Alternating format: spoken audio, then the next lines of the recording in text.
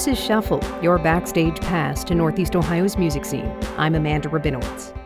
It's been a challenging 2 years for local music venues that were among the first to close and last to reopen during the pandemic. On this week's Shuffle, I checked in with one local venue that's been forced to close and another that's working on a new model for the future. In the heart of downtown Canton is a storefront with a bright neon pink sign that reads Buzzbin. Its history is splattered all over the front windows and doors, stickers of band names and flyers for shows. Inside, the walls are covered with bright-colored abstract art and graffiti, and string lights hang from the ceiling. On any given night, you could catch local or national touring acts, like New York comedic punk metal band Green Jelly, where the crowd is thrashing around wearing puppet masks. It's pretty cool, cluttered kind of a place, but the chaos is part of the charm. Musicians Julia and Chris Bentley took over this small 100-person capacity music club in 2019. Julia says 1 year later, the pandemic shutdown followed by a state-imposed curfew became too much to keep up their lease and other overhead costs with the aging building. I just think that people got complacent and used to being at home. We had to stop serving alcohol at 10 o'clock. That's what time Buzzbin shows usually started. So there's just an entire audience that just never came back. 2 weeks ago, Buzzbin closed its doors for good. The Bentleys are now tearing down the stage that was so familiar to bands like Canton's The Got It, Need It.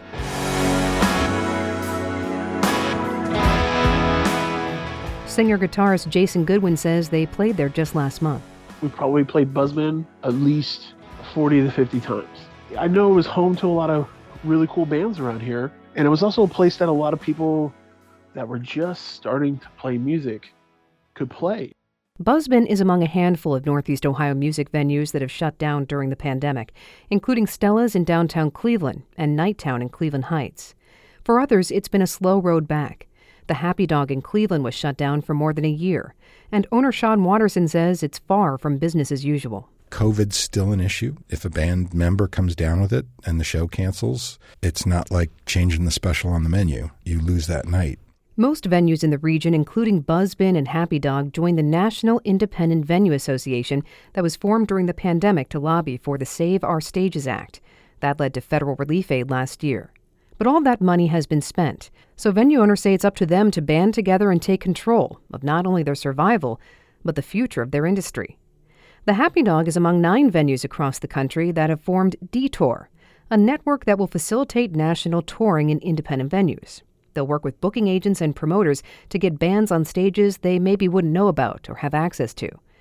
The idea was spearheaded by Jesse and Adam Hartke, venue owners in Wichita, Kansas. It's hard enough for artists to, get a gig in an unknown city, but let alone finding the right venue. The Happy Dog Sean Watterson says it gives him resources that usually only large promoters like Live Nation have. It'll give us access to some shows that we might not otherwise have seen. I say that not just as the Happy Dog, but as all the venues in town. That's because Watterson says if a show isn't a good fit for his venue, he'll suggest the band plays at another area club. And collaboration like that is the key for Buzzbin's Julia and Chris Bentley. They've partnered with the Rialto Theater in Akron's Kenmore neighborhood to host some shows, and they're looking for a new home that's more affordable. We need to be somewhere that will let it grow and nurture it and realize what a treasure that it is. It takes a group of like-minded people in it for art, not profit.